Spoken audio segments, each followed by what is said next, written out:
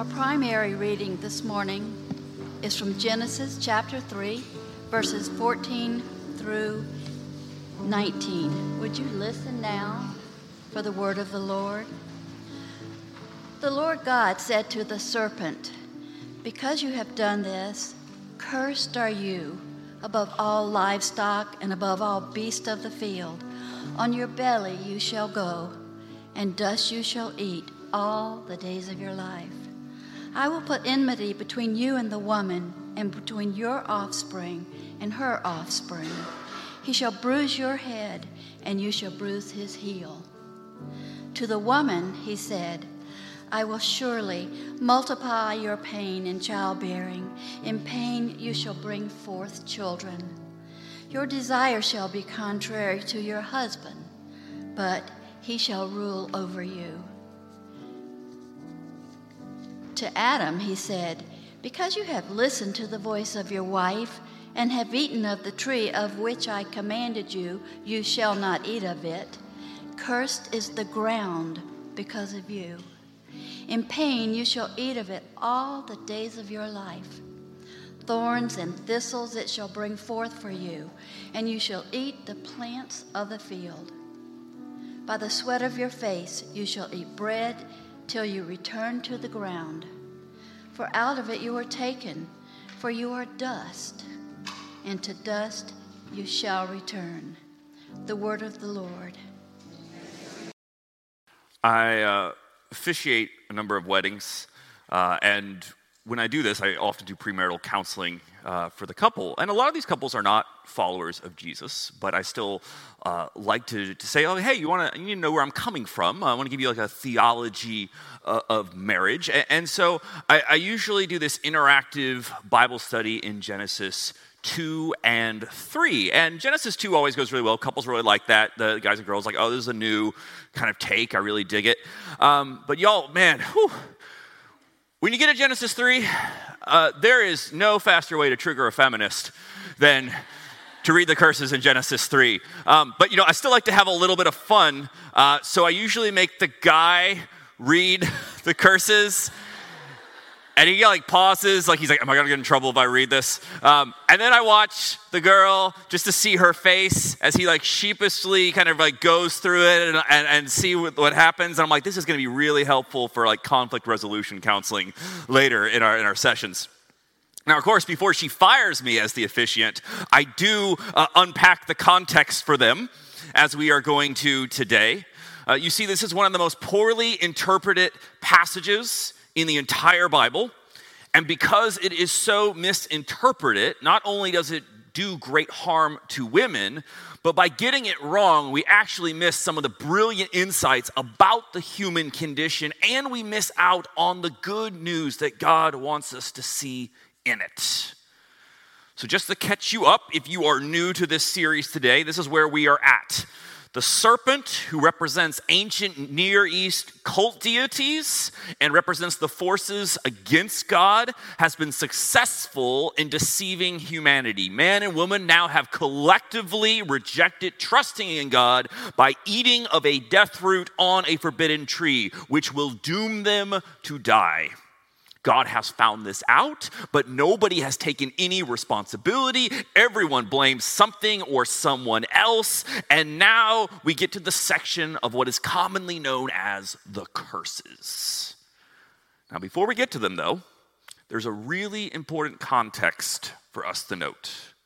This should not be read as God creating curses, like God is punishing us from eating from the tree. Last week, we discovered that God was not angry about humanity eating from the tree. God was concerned and alarmed. So what's happening with this curse word? Well, the Hebrew word for curse is a flexible word that can also simply mean prediction. In other words, when we read these, God is not saying, "I'm personally going to do these to you as a punishment from me," but rather, these are naturally going to happen to you as a consequence of your sin. And in some ways, because this writing now switches from a prose style to a poetic structure, These can even be read as laments by God. As God makes these pronouncements, God, as the good parent, is not yelling at us, but mourning over us. Let's begin in verse 16. To the woman he said, I will make your pains in childbirth exceedingly great. In pain you shall bring forth children, yet your desire shall be for your husband, and he shall rule over you. Now, there's two things here that typically we get wrong about this. One is understandable, and the other one is, well, it requires a deliberate misreading. So allow me to handle the problematic lines first, because even though they are the least important to this theme, they get the most focus. When this pronouncement reads, yet your desire shall be for your husband, and he shall rule over you. This gets weaponized by men as a mandate for exerting power and control over women. They say, look, God says it right here in the Bible. You're supposed to desire me, and I'm supposed to rule over you. Look, this is biblical. This is God's gender roles right here for us. Now, I want to be sensitive and gracious to how I address this idea from a more traditionalist point of view, so I will just respectfully say that this interpretation is incredibly stupid. That's being gracious. People who defend sexism and misogyny and patriarchy and want to go to this verse need to find better material, because this verse literally says the opposite of what they think it says. Why? Because in Genesis 2, we are already given the gender roles of man and woman, and that role is, wait for it, equality. The woman is a man's ezer, a word that means ally, partner, protector. And man and women are described like being two sides of an arch that lean on each other for support. That's God's design for humanity. And the only one who rules, who is capable of wisely ruling, is not man, but God alone. And so Genesis 3 then isn't about God's design for humanity, but what happens when we reject God's design. What happens when instead of choosing to trust God, we reach for our own tools of power and control and try to be our own gods?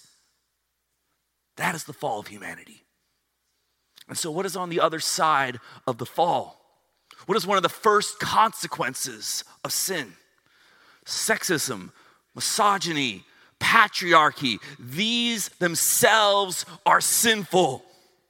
So yes, it is incredibly stupid to attempt to use this verse out of context to defend the very thing it condemns in context. But okay, you might be like, well, what about the childbirth line? Is the Bible saying that women should experience pain in childbirth? Because there are some people out there, usually people who also think patriarchy is God's will, that don't even believe in pain medication for childbirth because of this verse. Now, that application is terrifying, but it does come from an understandable misinterpretation in this verse. That this passage seems to indicate that as a consequence of sin, women will experience pain giving birth. And after all, guys, be grateful. Human women uniquely experience more pain giving birth than any other animal species on earth. So I'm told that this could feel like a curse. So it's not surprising then that this is where our interpretations automatically go. However, the Hebrew word here for childbirth is less about the process of birthing a child and more about the entire process of conceiving and raising a child. And remember, if Genesis is talking about the human condition, this makes way more sense. In the ancient world, large families were needed for a parent's prosperity. And large families were needed for a nation's survival. Smaller tribes get wiped out by bigger tribes, and you don't want to be part of the smaller tribe. On top of that, direct descendants were almost the only way that resources got passed down and they were able to be accrued. Because of these realities, a woman's value was almost entirely contingent on her ability to conceive children. This is why when you read about women being barren in the Bible, that is, unable to conceive, it seems like it comes with this terrible shame to it. And likewise, to be able to conceive comes with this great honor. Because a woman's identity was tied to reproduction, to not have children meant a loss of meaningful identity. So, when verse 16 says that childbearing is painful, it is naming the profoundly painful reality that women have faced since the beginning of time and still face today. That to want kids and not be able to have kids is painful. That to not want kids and have to have kids is painful. That because of the patriarchy, there will be a continual struggle to control women's reproductive freedom. And I know some of you hear that and you go straight to abortion, but it's much bigger than that. I'm talking about tubal ligation, and I'm talking about IVF. I'm talking about access to safe contraceptives, and I'm talking about access to prenatal health. Y'all, I get so frustrated when I see politicians talk about us being a Christian nation. I don't know what that means. But if we're going to be a Christian nation, we at least start with not having the worst maternal death rate in the developed world. Y'all, even though this was written 3,000 years ago, can you tell me that this doesn't accurately describe the struggle of women today? And yet, this is what God has never wanted. This is all on the downstream of the fall. And yet men don't escape the pain of sin either. Look at verse 17. And to the man he said, because you have listened to the voice of your wife and have eaten of the tree about which I commanded you, you shall not eat of it. Cursed is the ground because of you. In toil you shall eat of it all the days of your life. Thorns and thistles it shall bring forth for you, and you shall eat the plants of the field. By the sweat of your face you shall eat bread until you return to the ground. For out of it you were taken. You are dust, and to dust you shall return. Because of sin, women will tend to suffer in ways common to women, but men will suffer in ways common to men. In fact, the Hebrew word here for man's toil is the same word that is used for a woman's pangs. Both can be rendered sorrow. There is tragic parity in our pain. Men and women will experience equal sorrow, equal suffering, and for most of human history, this will be in different contexts. And even today, where there is more gender fluidity in terms of roles and opportunities, in some ways this just gives men and women more opportunities to experience more kinds of sorrow. And so how has this sorrow primarily affected men? Well, just as in the ancient world, as a woman's value was almost entirely contingent on her ability to produce children, a man's value was almost entirely contingent on their ability to produce wealth and resources. If you could not provide for your family, you were publicly shamed. If you fell into too much debt, you could be enslaved.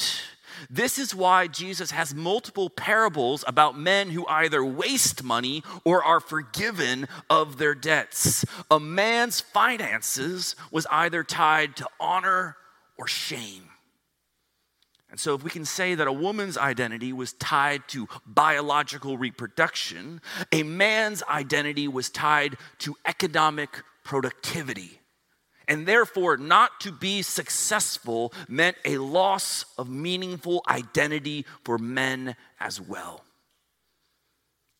And again, is this not a problem that we face today, if not even more so? Political scientists look at the political instability of a country. They predict it by measuring the unemployment rate of young men. When there's an economic recession, suicide rates jump up among men. 92% of workplace fatalities are suffered by men. God has never wished this for us either. This too is the downstream of the fall. And because of this, God takes aim at the serpent. Verse 14. The Lord God said to the serpent, "Because you have done this, cursed are you among all animals and among all wild creatures. Upon your belly you shall go, and dust you shall eat all the days of your life." Now, it's easy to get stuck on this story if we think that this is a literal serpent, like, did it have legs, and then, like, God took them off? Some ancient art actually depicts serpents with wings, and if that is the case, I am glad we do not have flying snakes anymore. And some people just interpret this story as a just so mythology of why some people hate snakes so much. But remember, this serpent is not literal. After all, it was just talking. The serpent is a symbol of the forces in opposition to God and the humans made in the image of God. But look at verse 15. I will put enmity between you and the woman, and between your offspring and hers. He will strike your head, and you will strike his heel. So what happens here? God pronounces a conflict between those forces that are in opposition to God and with humanity itself. But through the woman's unique sorrow, through childbearing, will be born an offspring that will strike the serpent's head even as it strikes our heel. Now, at first look, this seems like this is going to be a protracted conflict with neither side really winning. And in fact, Jewish theologians who identified the serpent as Satan said that this was our eternal struggle. They would say to obey Torah, that is God's law, to obey Torah is to defeat the serpent. And to fail to obey Torah is to be defeated by the serpent. But the first Christians read this differently, in part because the offspring of the woman here is not plural, but a singular child that will strike the head of the serpent. The first Christians saw this as a proto-gospel, a first gospel, that unbeknownst to the original storytellers was secretly and subtly foreshadowing what God would one day do in Jesus. That Satan would only be able to metaphorically strike God in the heel by killing Jesus on a cross. But through the resurrection, Jesus overcoming sin and death, this would metaphorically crush Satan under the heel of Christ.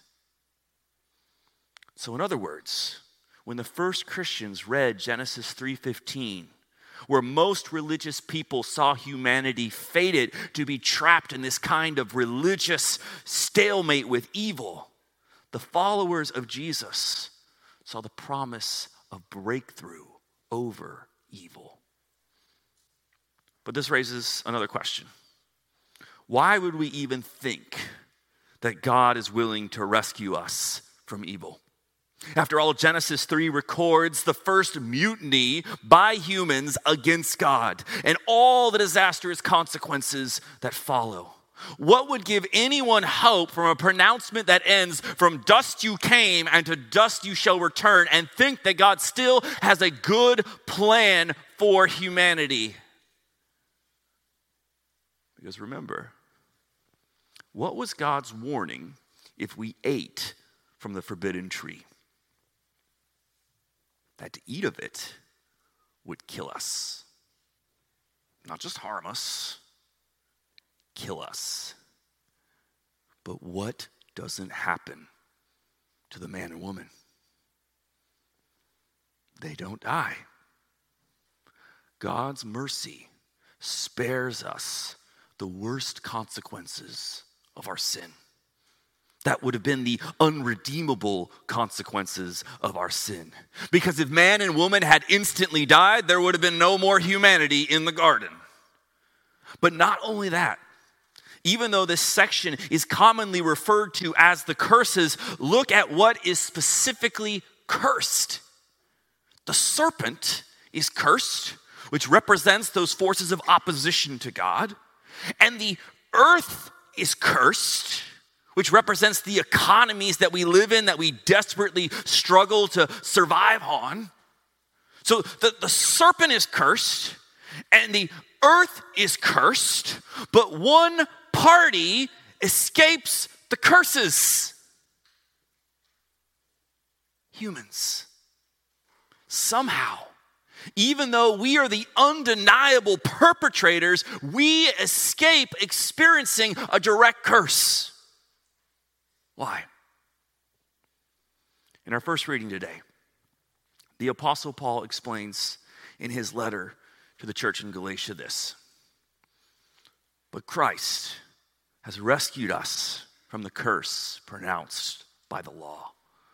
When he was hung on the cross, he took upon himself the curse for our wrongdoing. For it is written in the scriptures, cursed is everyone who hung on a tree.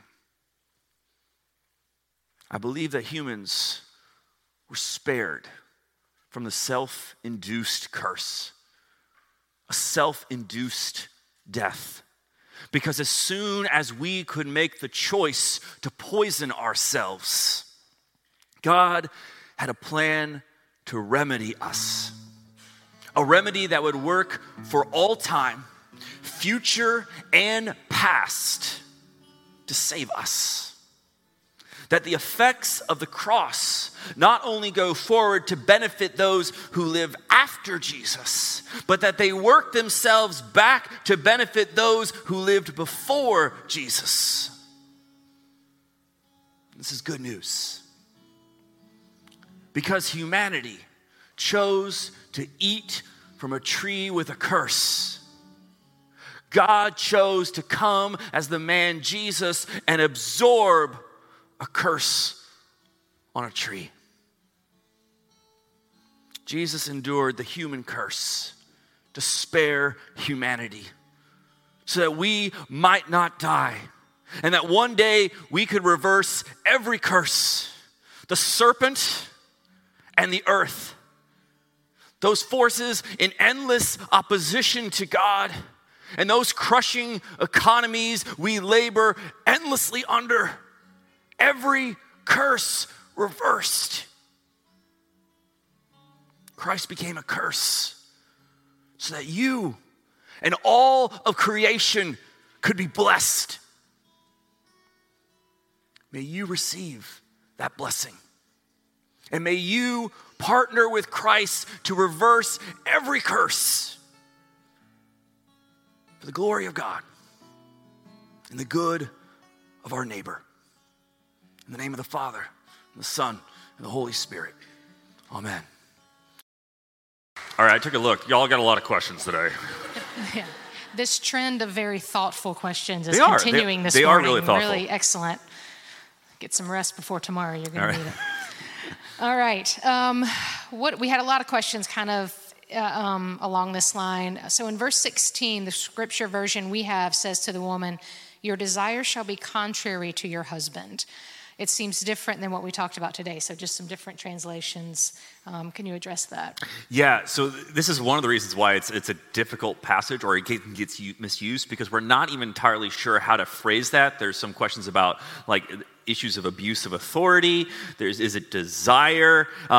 The way that we can basically understand it in the clearest way is that it's recognizing that there is going to be a a conflict, there's going to be a lack of harmony between man and woman, because we know that they have harmony, they have parity, they have equality, and then there's the dysfunctional break. And so that's what we can know for sure. Some translations render it desire for husband, contrary for a husband. I actually use today the most conservative translation, so that if you are having these conversations with someone else, you can go to their Bible and be like, wait, no, we talked about this translation. So that's the one that says your desire will be for your husband. So.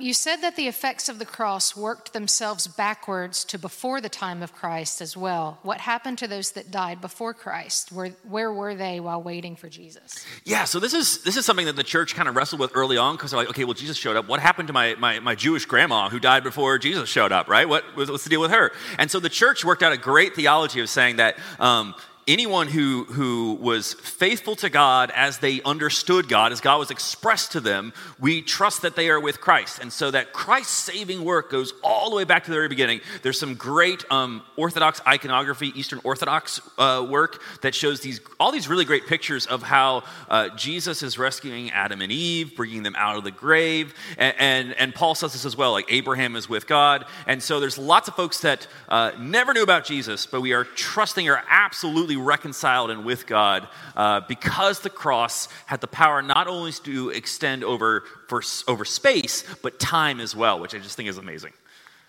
All right, let's get a little nerdy.